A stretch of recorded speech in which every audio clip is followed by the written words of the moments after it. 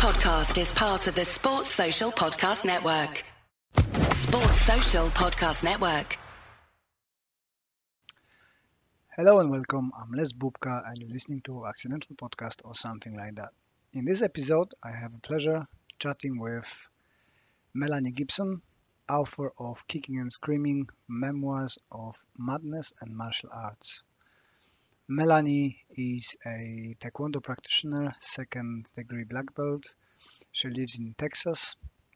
She went through, or going through, I should say, mental health issues. So we focus mostly on that and her book. Her book is not what I expected to read, but is a fascinating insight to a human's mentality and issues that can come and overcome us. She got a great insight into martial arts as well. So we had a great chat about all those mentioned. And the book, I recommend you to read. It's not exactly what I expected, but if you listen to the podcast, you're gonna listen about that. It's explained. Fascinating read. It really resonated with me, especially some chapters. So it's a good read. It's nice to chat with Melanie. She's a nice person, and it was a fun interview. So I hope you're gonna enjoy. Before I let you listen to it, if you find this episode give you some value, you enjoyed it, please, if you could share on the social media, that's gonna help us a lot to grow. And as well, if you wanna support what we do, please check in on the Karate for Mental Health on www.lesbubka.co.uk, and you can find there ways of supporting. And now, please enjoy the interview.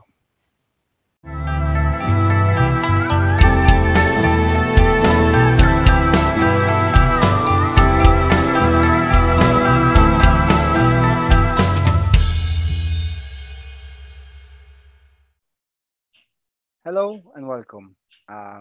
Today I'm talking to Melanie Gibson, the author of Kicking and Screaming, the Memoir of Madness and Martial Arts.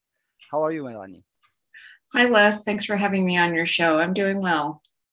I'm a great fan of that book. I had the pleasure to read it before everybody else read it, or most of the people read it, and it wasn't really what I expected it. But can you give us a bit of a background on your martial arts and life? I know that not everybody read it yet, so if you give us a little bit about you. Sure. I started training martial arts when I was about 10 years old. And I grew up in rural West Texas, as you can probably tell by my accent. I grew up in a small town out between Lubbock and Abilene, for those who are familiar with Texas geography. And for some reason, I told my parents, I want to learn karate. And I wasn't really an athletic kid. I was a very good swimmer, but I wasn't good at team sports. I wasn't good in our physical education class in schools. One of the ones picked last for the team, but I was a good swimmer. And for some reason, I wanted to learn karate. And we didn't have a karate school in my town, but there was a Taekwondo school. And Taekwondo is a Korean martial art. It's very similar to karate with kicking and striking and takedowns and throws and things like that. So my parents kind of surprised me and said, hey, we signed you up for classes. Let's go watch a class. And we went to watch a class, and I was pretty apprehensive. I didn't know what to expect. I didn't think my parents were actually going to make good on what I said. And I loved it. I liked the discipline. I liked the structure. I liked the excitement of it. Afterwards, when we got home, my dad and I were kind of dancing around the living room, and we were kicking at each other and saying, oh, they did this and they did this. And we were very excited about it. So I did that, and I loved it. And we did that until I was about 12. Now, I will say by the time we quit, for a couple of different reasons. I was kind of relieved because when I was a kid, I really hated sparring or fighting. I just felt like I didn't know what to do. I got anxious and I let that anxiety kind of overwhelm me. So I like it as an adult now. I think it's fun. But as a kid, I hated it so much that by the time we quit, I was kind of relieved. So put that down for a while. I grew up, became a teenager, went to college, had a life and all this stuff. And something that had been with me my entire life was mental illness. And I didn't really seek treatment for it, and I don't recommend that. So if you're having issues, get treatment for it. But in my early 30s, it got to a point where even after seeing a therapist and being on medication, I was still in a really bad place. I was really upset all the time, really depressed, very lonely, just making bad choices for myself. And I thought, I need something positive that will get me out of the house, that will give me something to focus on. And I thought, well, why not go back to Taekwondo? That was something I enjoyed for the most part. It was something I did before my life became complicated as an adult. So this is where fate comes in, is that my childhood instructors in Snyder reported up to a grandmaster, an old Korean grandmaster in Fort Worth, Texas, which is near Dallas. If people are familiar with where Dallas is in Texas, it's one of the big cities. And that's where I live now. And I never knew that he had a school in Fort Worth. I remember him coming to our tests, and he would sit there and glare at us and intimidate us. And he'd write Korean on our uniforms and sign our boards when we broke them and all this stuff. So he was always this interesting force in the background. So when I discovered that the Grandmaster had a school here in the city where I live, my search was over. And I thought, okay, this is a fate thing. So I got back into it, and I started over as a white belt, and then worked my way up to black belt. And once again, I kind of felt that same love that I felt when I was 10. I was just fascinated by it. I loved the focus. I loved the progress that you can make and goals. And what I got out of it was a sense of community that I didn't have before. I was very lonely, kind of antisocial. And I found people I could connect with. And I found something that made me feel good about myself. And this is probably the most important thing, without needing the validation of other people, because that was one of my problems. I always thought I had to impress people. I had to make good grades in school. I had to get a good job. I had to find boyfriends who thought I was pretty. And all of that kind of makes you feel empty inside if you don't feel good about yourself. And that's the most important thing that Taekwondo did, was helped me find my own sense of self-validation and confidence. Plus, it's really fun. So that's a really long way of telling you how I got into Taekwondo and why I got back into it and what it's done for me. So here I am, a second degree black belt now, and still loving every second of it. What do you mean you're not pretty? You are a Russian bride. So I believe that most of the people think that Slavic girls are the most beautiful one, definitely Polish, Russian, and Czech and Slovakian. So you're very pretty. You have nothing to be ashamed of. Oh, thank you. For those who think I'm being rude, we've been joking in the messages between Melanie and I, and she commented that she felt like a Russian bride. Can you explain on that a bit, so it's not me being just rude? Yeah, no, I think it's funny, and no, thank you very much. And I think it's whether you're pretty or not, if you have mental health issues or you have low self-esteem, you don't see your outer beauty, you don't see your inner beauty. So I needed that validation. But what Les is joking about, for those of you just listening, is that in my book, I make probably not the most politically correct joke, but I make a joke that I look like basically a Soviet or Russian bride. I don't look like a romantic heroine. I don't look like a typical American girl. I've got high cheekbones and almond shaped eyes, and I'm a quarter Lithuanian. So that was a joke I was making, is that even though my story kind of starts out as a romantic comedy, I'm not a tall, blonde, all-American looking girl. I look like I come from the old country. I look like my Lithuanian great-grandmother. So I'm glad I made a Polish person laugh. I'm glad an Eastern European can laugh at my joke. So I hope I don't offend anybody. Going back to that self-validation, I totally agree, because I used to suffer with a lot of anxiety, but for me it wasn't just a validation. I was actively avoiding a judgment. and trying to do everything just to not be judged. So try to, be everybody's favorite in a way that I can kind of have that validation as well and avoid the harshness of judgment. Did you afraid of the judgment as well? You think that's a part of Yeah, I think so. For me, I think it's really strong perfectionism, which can be dangerous because sometimes chasing perfectionism can result in good things like good grades in school or a successful job or things like that. And it's very seductive because it convinces you that you're getting all the things that you want. But it's kind of the same of what you were talking about, is being so afraid of judgment and being so afraid of doing something wrong that you become a false version of yourself, or you're always, even if you look like you're smiling to the outside, you're tormenting yourself inside saying, oh, you didn't do that right, you need to do it better. And I think it goes along with maybe just part of my personality, but also some of the mental issues that I had, like an eating disorder and anxiety, is that just it puts all this, you put all this pressure on yourself. And something that I think we martial artists have to be careful about is too much perfectionism. And I was going to ask you, Les, I read your book, Thoughts on Karate, and you made a comment that once in a while karate, or there's a risk of it being negative for somebody with mental health issues. And I have had my moments in Taekwondo where I either get a little too addicted to Taekwondo as something to make me feel better, because I can get addicted to anything.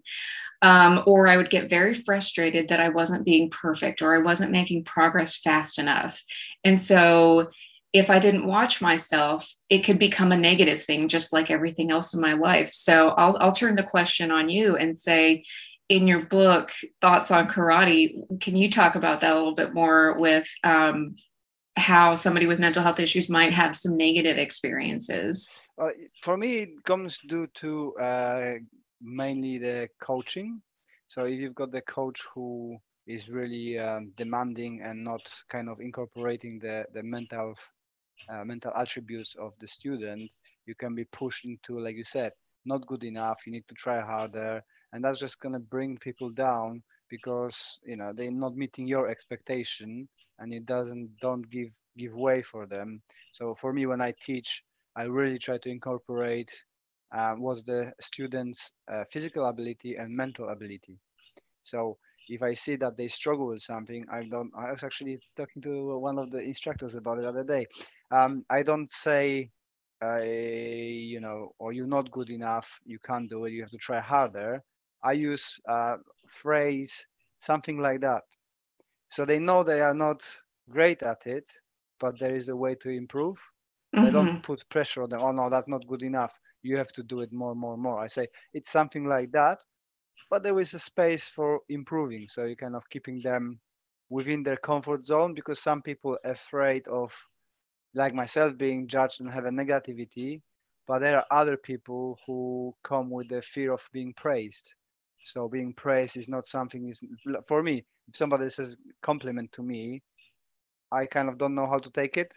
So it Mm. makes me feel uncomfortable and might lead me to kind of overthinking and in a bad way. Or what did they want? Something they praising me for a reason. They really want something from me that I can lose out on it. It's kind of twisted thinking, I Mm-hmm. suppose. But you just have to fit with the people's mental ability and just don't make them feel worse.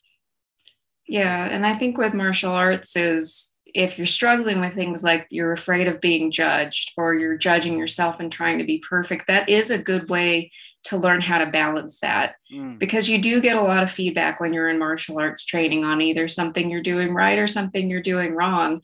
And as uncomfortable as it can be sometimes, I think it can be a healthy way to kind of relearn how to take a compliment, how to take constructive criticism, how to realize that you need to make improvements without thinking, oh, I'm bad, I'm terrible, I'll never succeed at this. But instead of thinking in those extremes, finding the right balance of making improvements. And Mm. I think martial arts can give us balance in a lot of ways.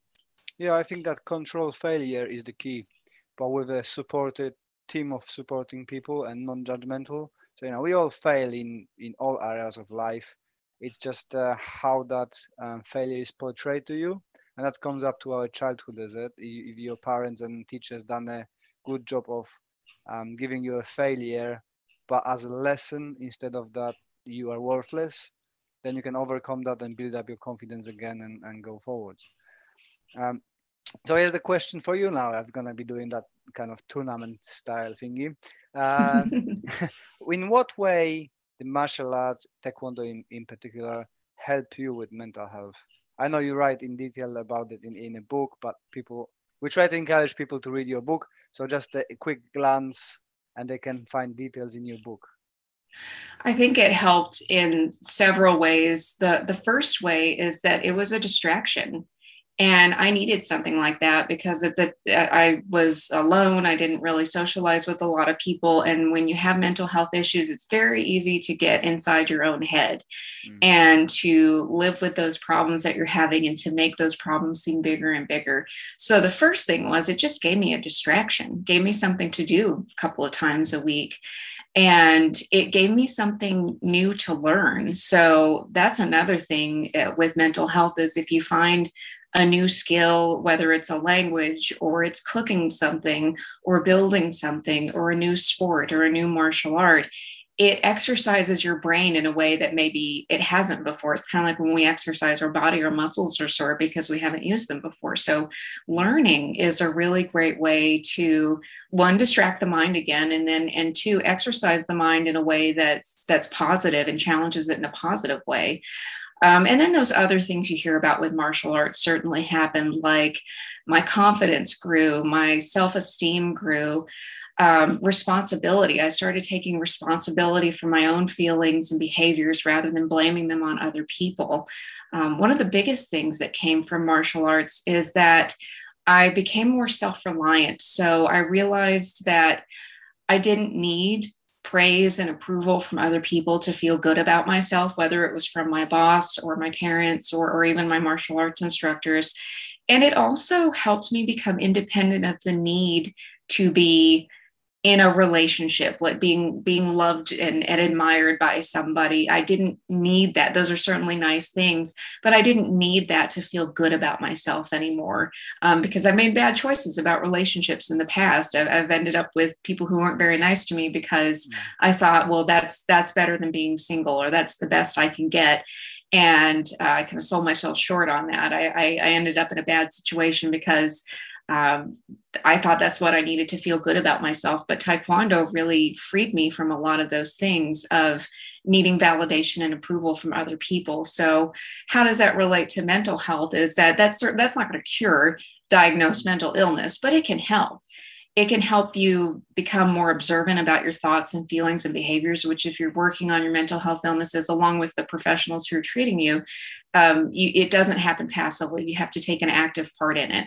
So I think that helped me too, is be very observant about my thoughts and feelings and patterns. And just like how we change our martial arts technique over time, I learned how to observe and make improvements on my mental health technique too. And I think that's where it really helped with overcoming some of the hardest parts of depression, anxiety, and bipolar disorder. So yeah, I think that's what I'm mostly now answering, because I've got that Karate for Mental Health page, and some people sending me messages saying, oh, karate is a good therapy, and I have to explain that karate itself, it's not a therapy. It works well with the therapy when you've got something, like you said, distraction, something to do, but you need to seek the professional treatment, because if it's not a medical person who is trained in the mental health, we cannot do really anything except give that support of the group, non-judgmental environment, and physical exercises. Yeah, I agree absolutely, and it doesn't take the place of mental health treatment. That's why we have professionals. That's why we have therapists and doctors. And I'm seeing after the pandemic that more resources are popping up for mental health, which is, it's a bad thing we went through that, but it's a good thing that more attention is being paid. But yeah, I know people joke and kind of say, oh, taekwondo is my therapy, karate is my therapy. Well, that's good. But if you have a serious mental health problem, you need to seek the professionals. Mine kind of came from a mix of both, because I don't want to say that what my treatment wasn't working for me. I think I wasn't working for me. I was taking the resources and the medication and everything that was available to me, but I still needed to do some kind of work. And that's just for me. I'm not saying that people, who aren't improving aren't doing the work or whatever. I'm not criticizing anybody else, but I think for me, it was a combination of the treatment I got from the professionals, but then, the professionals that are treating you only see you a couple of hours a week or a couple of hours a month or every couple of months. So during all that time, you have to do something, whether it's just taking your medication and doing what your therapist told you to do, or it's finding something additional to that. Maybe it's doing karate, or it's writing, or doing something that just helps you get through the day to day. And I think that's something that martial arts can do for our mental health, is it gets us through the day to day of life when it can be difficult sometimes. Reading your book, and you mentioned relationships, especially the relationship you described with Ricardo. Do you think that he actually had a mental health as well? Because reading through your stuff, it seems to me that he himself had the mental health problem, but not diagnosed or never paid attention to it.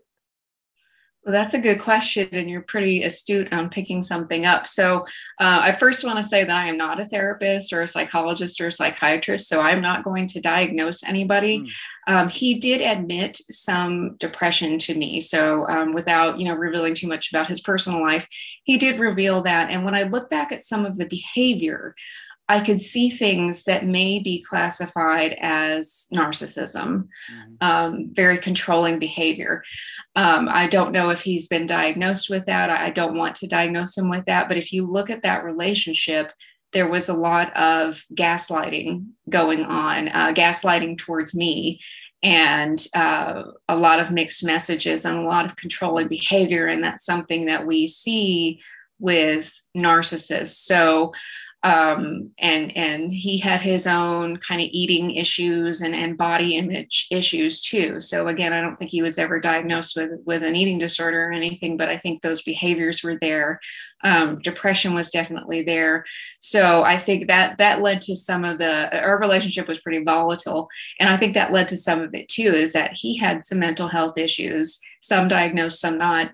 And I had some mental health issues, some diagnosed, and then the eating disorder was diagnosed later, so some not. So that was a pretty explosive mix of people who were kind of had their mental health together, but not all of it. And so we ended up clashing a lot because we just couldn't handle our own issues.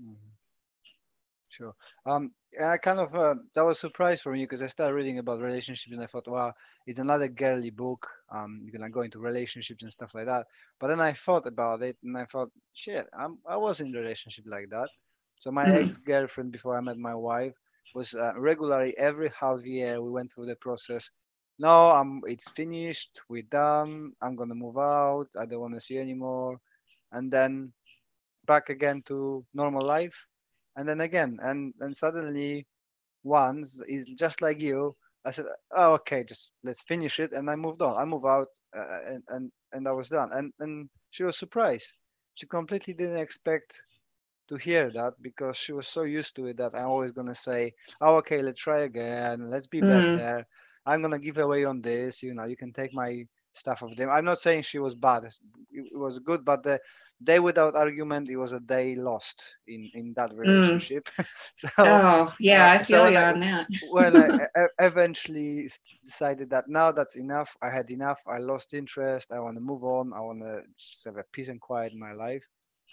She kind of took it like, hang on, that's not in a script. We're meant to go back again. And I find kind of feeling that it was the same with you, that you went to that stage that it was enough, Yeah, and it's I'm glad you found you could connect with it, because yeah, my book is about a female character. It's about me. It's about a relationship, but we all go through different types of relationships, whether it's with a boss or a friend or a parent. We can all experience toxic, abusive relationships. And I think for him, he enjoyed the game of breaking up and making up and getting back together. And he would often hold the threat over my head of, well, if we don't agree on this, we should just go our separate ways. And it was a game. And then I'd cry and say, oh no, please, I don't want to break up. And then finally I was kind of like you. I said, he said it again. And I said, okay, you want to break up? Fine.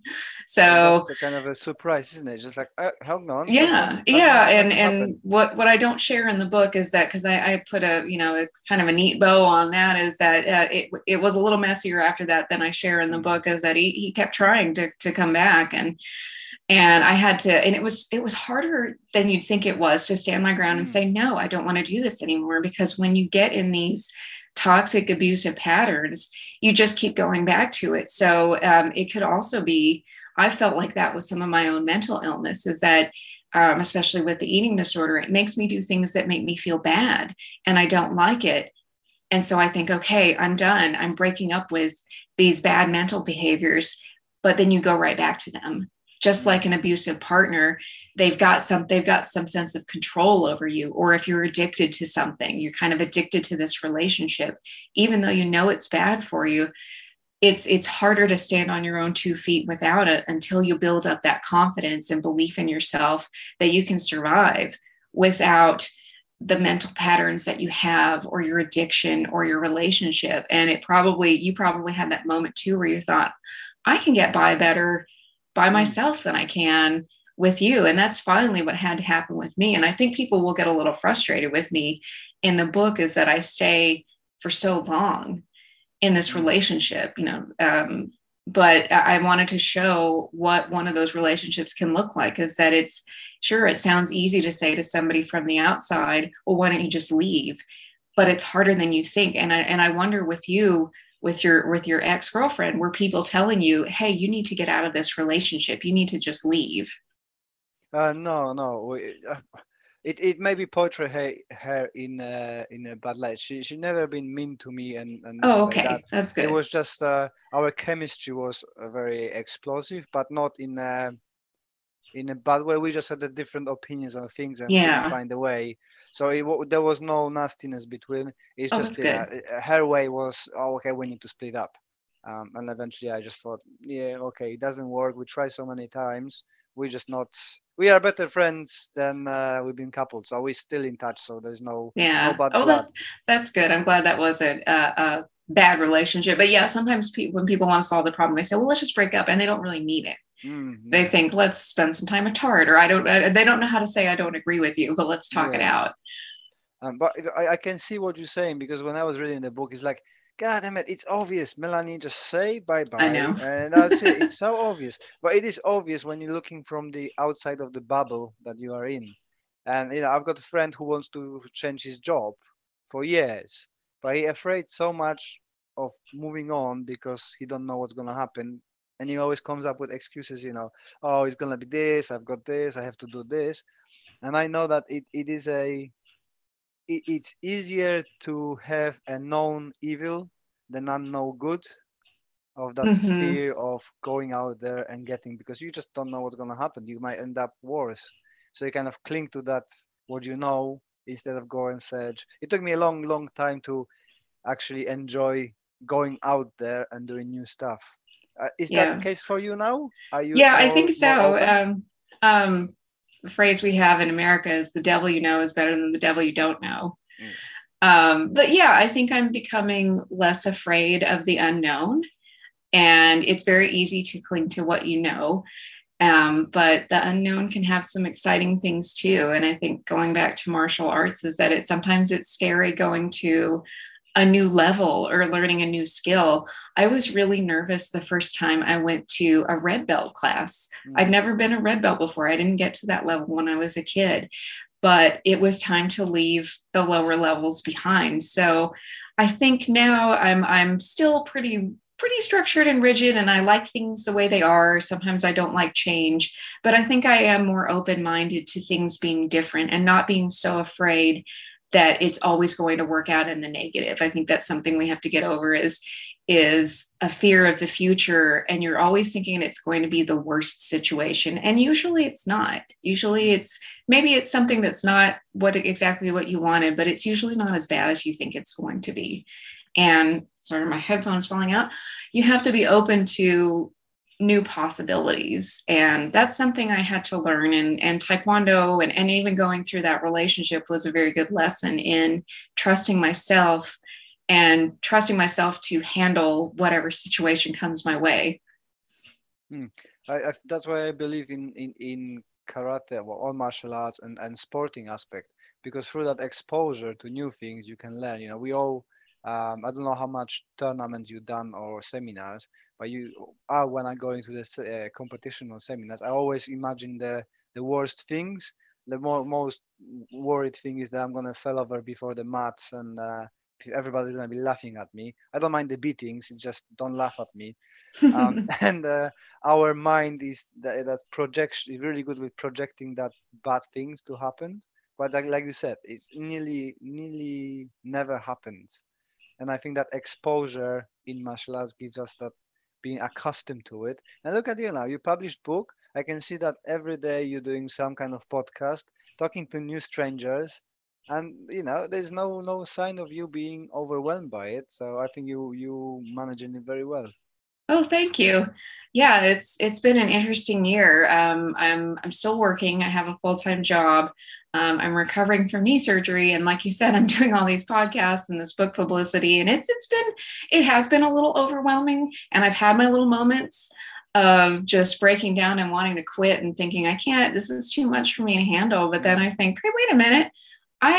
This is what martial arts helps with too. Is you can go back and remember, hey, I fought in that tournament, or I passed my black belt test, or I did all these things. So it's a good way to prove to yourself that I can handle what life throws at me, and I can take on new things, and I can be a leader, and I can be responsible and deal with challenges that come to me. So that's another thing, going back to your question about how does martial arts help with mental health, is that it helps you keep perspective that yeah, things can be challenging, but it's never as bad as you think they are, and you'll get through it.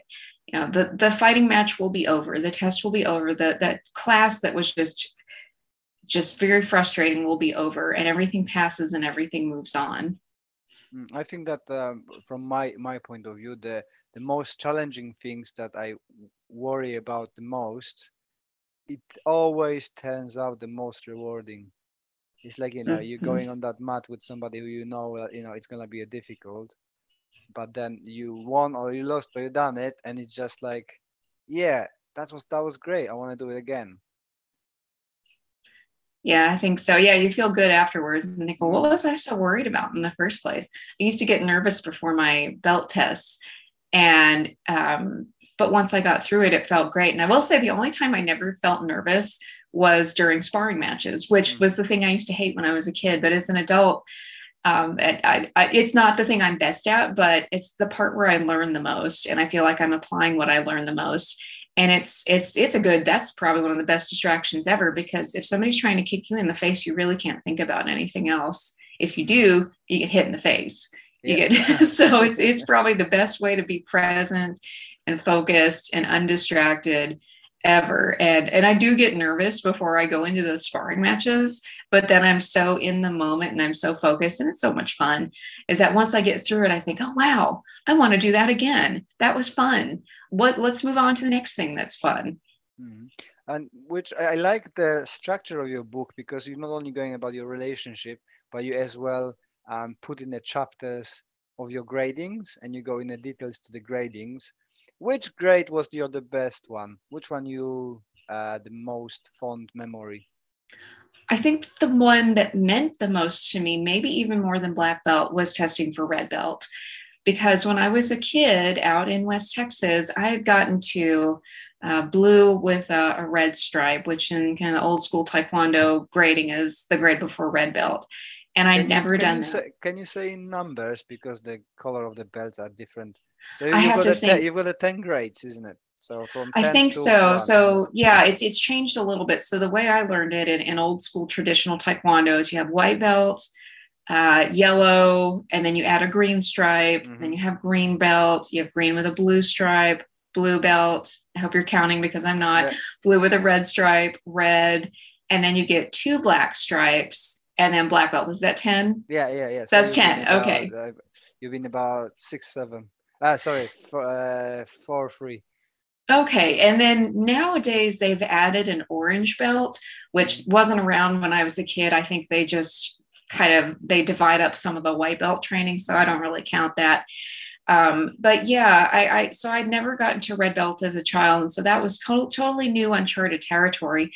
And I felt like when I was testing that this was kind of going back to keeping a promise maybe that I'd kept to my inner child of doing something that makes me happy. I'd been out of taekwondo for over 20 years. So I think I was proving to myself that I was committed to doing taekwondo, that I was committed to improving my mental health.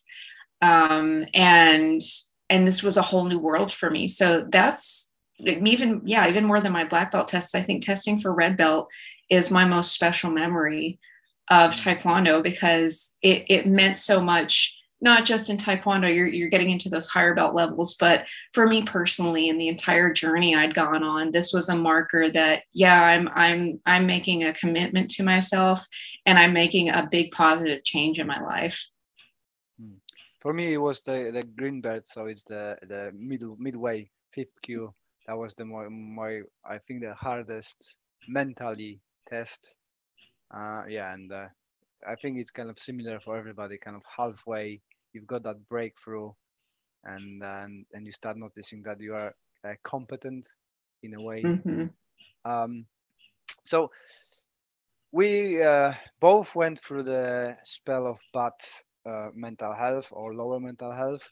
We both done martial arts, and for me, it crept on me. I never noticed the improvement in my confidence, awareness, and stuff like that. How was with you? Did you had a moment where you noticed that, yes, I am better now?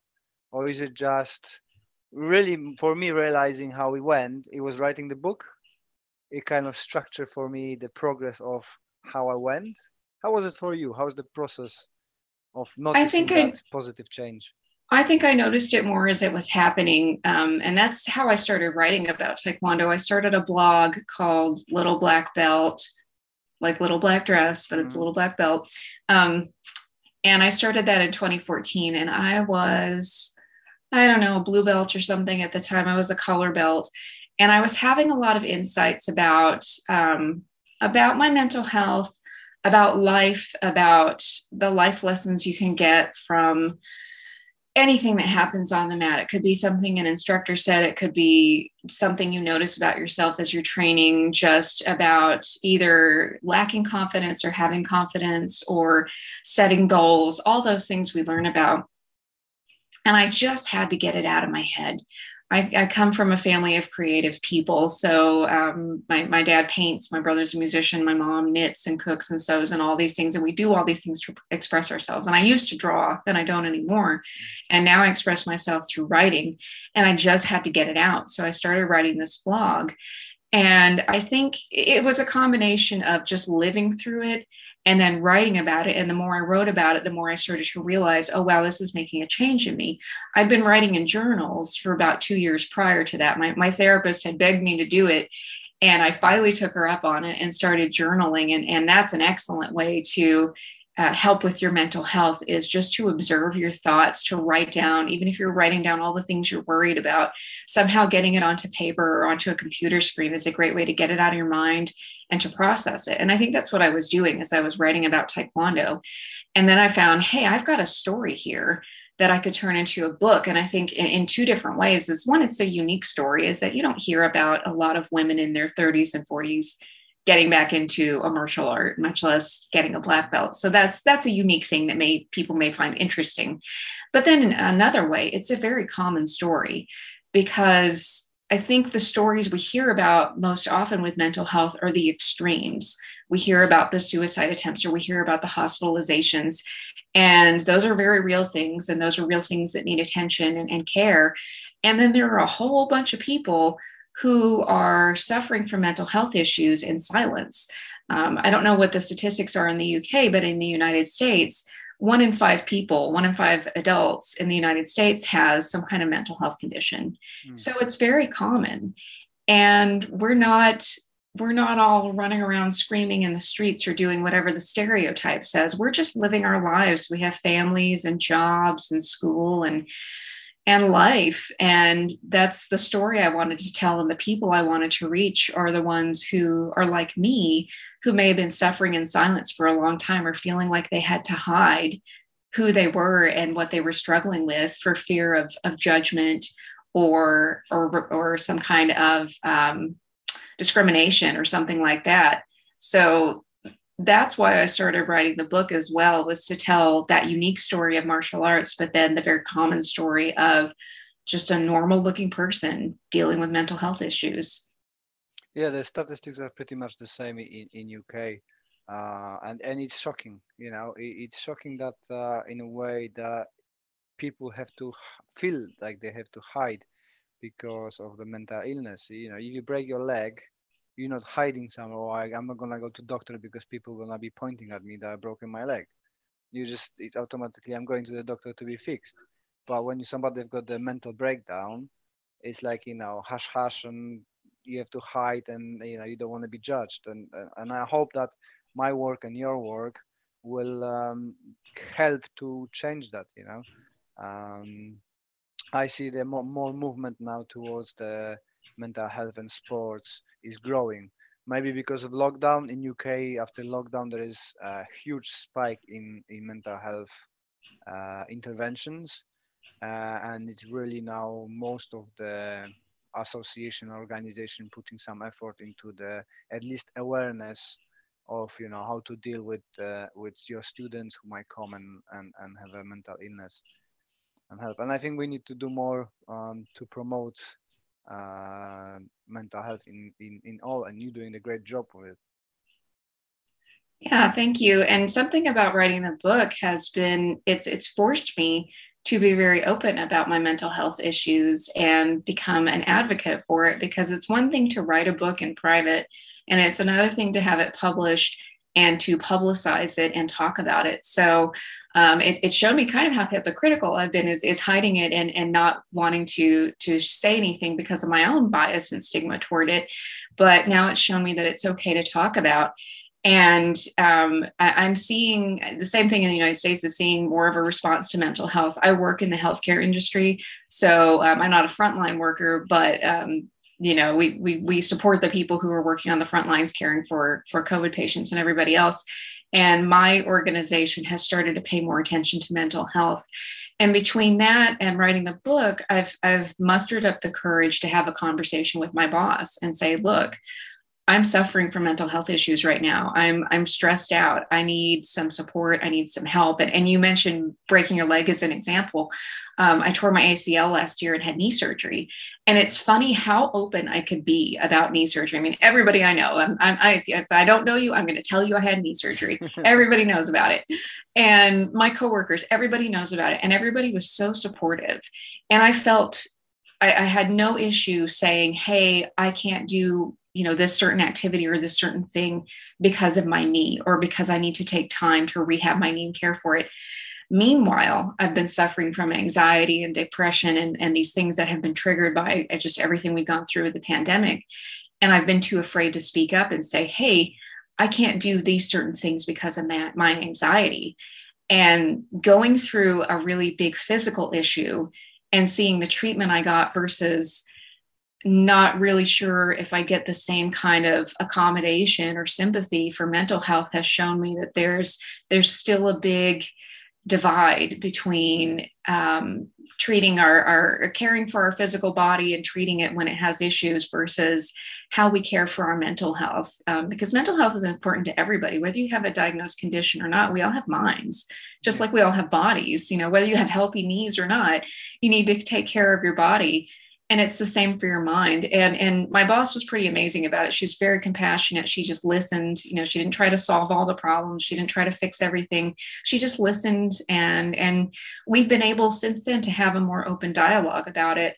But I only felt comfortable doing that after I saw my company start to make some strides toward supporting mental health and supporting diversity. So we're getting better in the United States as a whole and in companies, but I think we still have a long way to go as far as normalizing talking about mental health. I think the part of the problem I kind of can see, because before I got involved, I realized that I myself had an issue. You are kind of fed by the media, by TV and film industry, that if somebody's got the mental health, he's gonna probably try to kill you. Mm-hmm. Isn't it? So people are afraid of that. Oh, you've got the mental health. So first comes to mind, oh, he's a serial killer, or he's got a mental health issue. He's gonna be violent and stuff. And that's not the case in most of the people. Rarely they are violent people. Usually they're hiding, like you or myself, and you know trying to be stay away from people and have a peace and quiet at home, and kind of over process what's going in our head, which making it worse instead of going out there talking with people and see that maybe with an anxiety. I didn't realize that so many people had the same issue as I have. Only when I started working with the mental health charities, I realized that shit, there's hundreds of people just like me going through very similar stuff or even worse, and that helps. And I'm gonna finish that thought on the question. For me, sending that book out with being completely honest about my vulnerability made me feel relieved. Is that the case for you? Yes, that was the exact word that came into my head as you were saying it. It is relief. At first, I was scary because I thought, okay, once I say this, I can't unsay it. Yeah. You can't unring that bell. And I can't hide behind the mask anymore. But yeah, when I sent it out there to the world and I realized that, oh, I'm not going to lose my job over this. I'm not going to have everything taken away from me. And even if that happened, it helps to be a little more vulnerable, a little more honest. It was a relief because I could finally stop hiding. I could finally stop torturing myself with perfectionism and this pressure I put on myself to look perfect because it's kind of like being in that bad relationship. You're afraid of the alternative. I was afraid of the alternative of which would be people knowing that I have mental health conditions. And as I've started to kind of test the waters and talk about it on podcasts, talk about it with my boss, which was a huge thing, and put a book out there for people to read, I realized I've only gotten support. Everything has been positive. If I experience some negative feedback, that just happens when you write a book. But it's not as scary as I thought it would be. And I think it takes people like us to speak out and say, hey, I've got a mental illness or I have mental health issues. And I'm a regular person. I want the same things we all want. I want to be happy and I want to be healthy and I want other people to be happy and healthy too. Is that we start to make it normal and say, hey, this is just a normal thing that happens to a lot of people. And we don't need fear and isolation. We need support. So yeah, it's been a big relief to just be more open about who I am, because when you're hiding behind a mask and you're trying to be somebody you're not, that's exhausting. Yes, it is very exhausting. Yeah, for me, after that relief came in, how to say it, total satisfaction. Having people sending me, I published it year and a half, nearly 2 years ago. Constantly getting messages from new people how the book resonates with them, help them to turn their lives around. The one of the most I really cried when I got the message. I had a guy messaging me that he literally before reading the book was thinking about suicide and really contemplating it. And now he said, "Now I'm off to the dojo. I'm gonna be trying. Thank you very much for writing that book. That's what I needed." And it found him on the right time. So I'm very happy that I published the book. I helped at least one person to change their life, hopefully around. And you cannot get that in any currency. That's what Matt Jardine says. That's invisible currency. That Mm-hmm. one one thing, one person saved is all I need to have as a fulfillment. Yeah, that's an amazing story. I would Mm. cry too if I got a message like that. And And haven't I gotten did. feedback quite like that, but I know I had somebody message me and say they wanted to buy it for their child because their Mm. child was going Yeah. through some mental health issues. I've had people say, I'm not that interested in martial arts or taekwondo, but your book still really resonated with me. And that's the fun thing about memoir is that it's usually about something very specific. I'm reading a memoir right now about a woman whose husband died of brain cancer. I have not been through that experience. I have not been through her other experiences, but I can still get something from her story. So, yeah, my book does have a lot of specifics about martial arts, but you don't have to even like martial arts to get the story. And one of the most thoughtful things I got was a letter from a physical therapist who's treating me for my knee right now. I'd given her the book as a gift, and she doesn't really know much about martial arts other than what I tell her, but she said that the mental health part of it, the relationship part of it really resonated with her. She liked the vulnerability and the bravery of sharing my story. And I've heard that from other people too, is that they don't, taekwondo doesn't really mean anything to them, but the mental health part did. And I've heard from other people who are martial artists who don't do taekwondo and who weren't sure they were going to be interested, but the relationship part stuck out to them, or the mental health part did, or even if it wasn't their specific martial art, they got the same feeling of, yeah, this is what makes me feel good when I train in my martial art. So I think we have a common human story to tell. And that's the beautiful thing about memoir, because it can be through any vehicle. It can be about mountain climbing, or it can be about baking, or it can be about playing a musical instrument. But the human story underneath it is what resonates and what makes you want to go back and read that book again and again. I mean, one of my favorite memoirs is by a cardiologist. Not something I want to do, not something I really understand, but it's a beautiful story. Another one is about climbing Mount Everest. Not something I want to do, but it's a beautiful human story. And so that's what I hope to do, is connect that human story to people like me and people like you. So in the process of writing a book, how many times you change the book? How many times you Oh think, my oh, fuck gosh. it. So that's what people don't know, people buy the book and thinking, oh, that was an easy read, but writing it, even an easy read, it takes a lot of work. Yeah, writing is a lot of work, and then editing is a lot of work. And I originally wrote, I could say the first draft was around 2015. So I'm 6 years older than that now. Life has changed a lot. My writing style has changed a lot, and I think I've gotten better. And so Stephen King gives the best advice of just get your crummy first draft out. It's not going to be good. Just get the thoughts out, and then you edit ruthlessly. And so I couldn't tell you how many times that book has been edited, probably 20 at least, all the way up right until right until printing for publication. I was making tweaks here and there, which probably didn't make my project manager very happy, but yeah, it's writing and editing a book is a harder process than it says, but it's a rewarding process too, because you become a better writer through writing. You become a better writer through reading, because you study the craft and you figure out what you like and what you don't like and what you can learn from it. So yeah, I would say at least probably 15 to 20 drafts of my book. So what about you on your latest book? How many drafts do you think you had? Oh, I just read it, and I'm very unhappy with it. So I'm going with a pencil and gonna be back and change it. That's the first. I just finished it, so that's the first one. But yeah, for me it's more difficult because I write in Pinglish, so Polish and English mixed, and then my wife reads it and corrects the English, and then it usually turns up being completely different book than I wanted. So I have to re-edit, reread it again and again. So it's kind of a teamwork. But without her, I would be lost. And other people who kindly helped me along the way and improve my English as well. Because Yeah.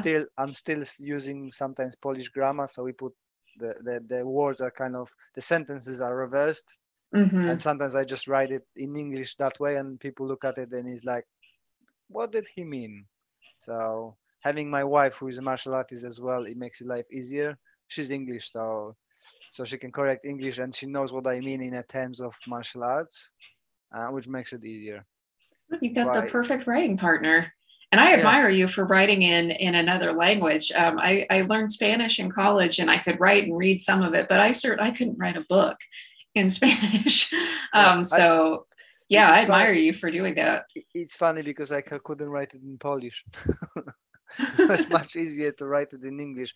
I'm living 15 years now in UK, and I barely use Polish. So this is thought which I stolen from my wife, and that we usually have a one and a half language. So if I speak English all the time and I go to Poland, I'm starting to speak to my mom in English, and she just looks at me bluntly and says, "What do you mean? I'm speaking our language." So it takes me some time to kind of get back, Mhm. and then when I back to UK, I put Polish words in it. So it's kind of that's how my brain works. So it's a bit complicated, but it's fun. That's fascinating, though. I didn't know your wife was a martial artist. I knew because I read your books that she helped you edit, but that's even better that she understands martial arts. So she knows what you're saying. She knows the Mm, message that you're conveying, or the technique that you're talking about without you having to explain it to her like you would to somebody who doesn't know anything mm. about martial arts. So that's you sound like the perfect writing team. Yeah, although she's a bit not upset, but disappointed. That's bringing me to my question to you. Have you changed your opinion on having children? Because we've got two children, and she literally can't do any training. She's just thinking now, after what, 4 years, 4.5 years, going back to karate, because it's just, life was so demanding that it's part of my job, so I go and train. So I've got that escape, but then she have to stay with children. Although even I encourage her, her body says no, or her mental state says, after being with children, being at work, it's just exhausting. And then, body can take only as much as it can, isn't it? You ask a hard question. Nobody's asked me that question before, but that issue. But it's fair for you to ask it because that's a big issue in the book. You've read the book, Mm, so that was a big point of contention in my relationship. But no, I do not want to have children. I have not held children, so I consider myself child free, and it's for a lot of reasons. The main one is I just don't want to. I think not everybody is meant to be a parent. Just because we can doesn't mean we should. There are a lot of people who are parents who probably shouldn't be, and maybe some people who aren't who would make good parents. But I think it's a very individual choice. I haven't gotten the pressure that a lot of American women have to have children. My parents have been very respectful about it. They see me as an autonomous adult, and so it's hard work. I admire people who have children. My brother and his wife had a daughter last year, so my niece. So I'm an aunt now, and she was born prematurely, so she's had some challenges. And babies are hard work, yeah. and it takes a lot, and I respect that too much, I think, to do that to myself or do that to a child who may not get enough of what they deserve. So I have a lot of respect for parenthood. I'm not the right kind of person for it, mentally, physically. It just wouldn't be right for me. So yeah, the shorter answer is no, I just don't want to, and I'm satisfied with that choice. I think we can find ways, whether we like kids or not, we can find other ways to be an influence to children. I love my niece very much, and so I'm looking forward to finding ways to teach her about life. She's got a whole book she can read about me, and I still don't want kids, but I think I became more tolerant about kids as a martial arts instructor. Yeah, Is that they're fun? They're fun to teach. They're funny. You can learn a lot from them, and then I give them back to their parents, and that's always the best part. Is I can send them home and go home to a quiet house. But I softened up towards kids a little bit as I was teaching Taekwondo. yeah, it's always fun to keep them inspiring, isn't Oh yeah, yeah. This one little kid, he's one of my favorite little kids. One of my friends and I still talk about him. Is I sidekicked this poor little kid in the throat, and he was probably 6, and he just kind of coughed, and I thought, oh no, I hope his mom didn't see me. And I said, "Are you okay? Are you okay?" And he just nods, like, tough little soldier. And he just gets it? right back into it. So yeah, they're fun to spar with. Okay, what's the future project for you? What, we're Future gonna keep project our for me. books?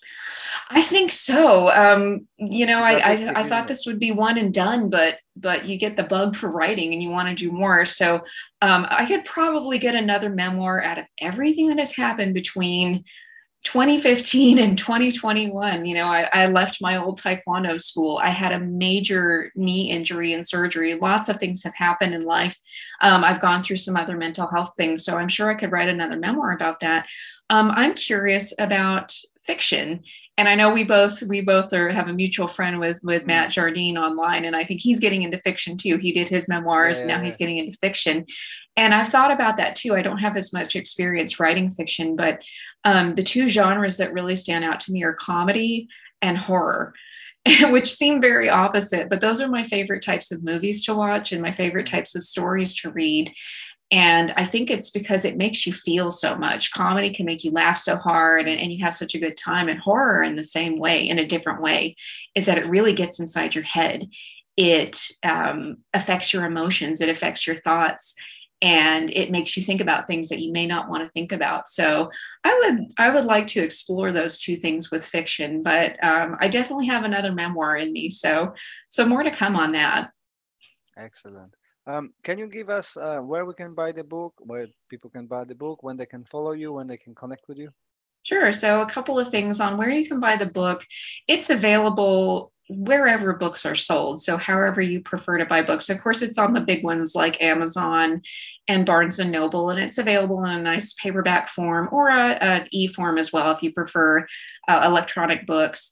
And bookshop.org, IndieBound, all kinds of booksellers. So, really, just look it up online, however you want to buy books. It's pretty easy to find.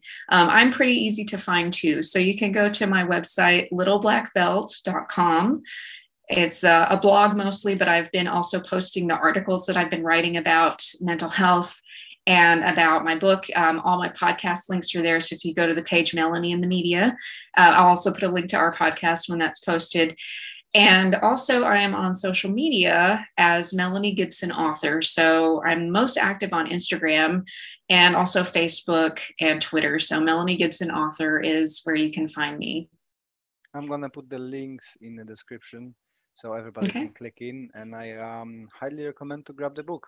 Even if Thank you're not you. a martial artist, it's memoirs are a great insight to people's life, and that's my favorite type of a book.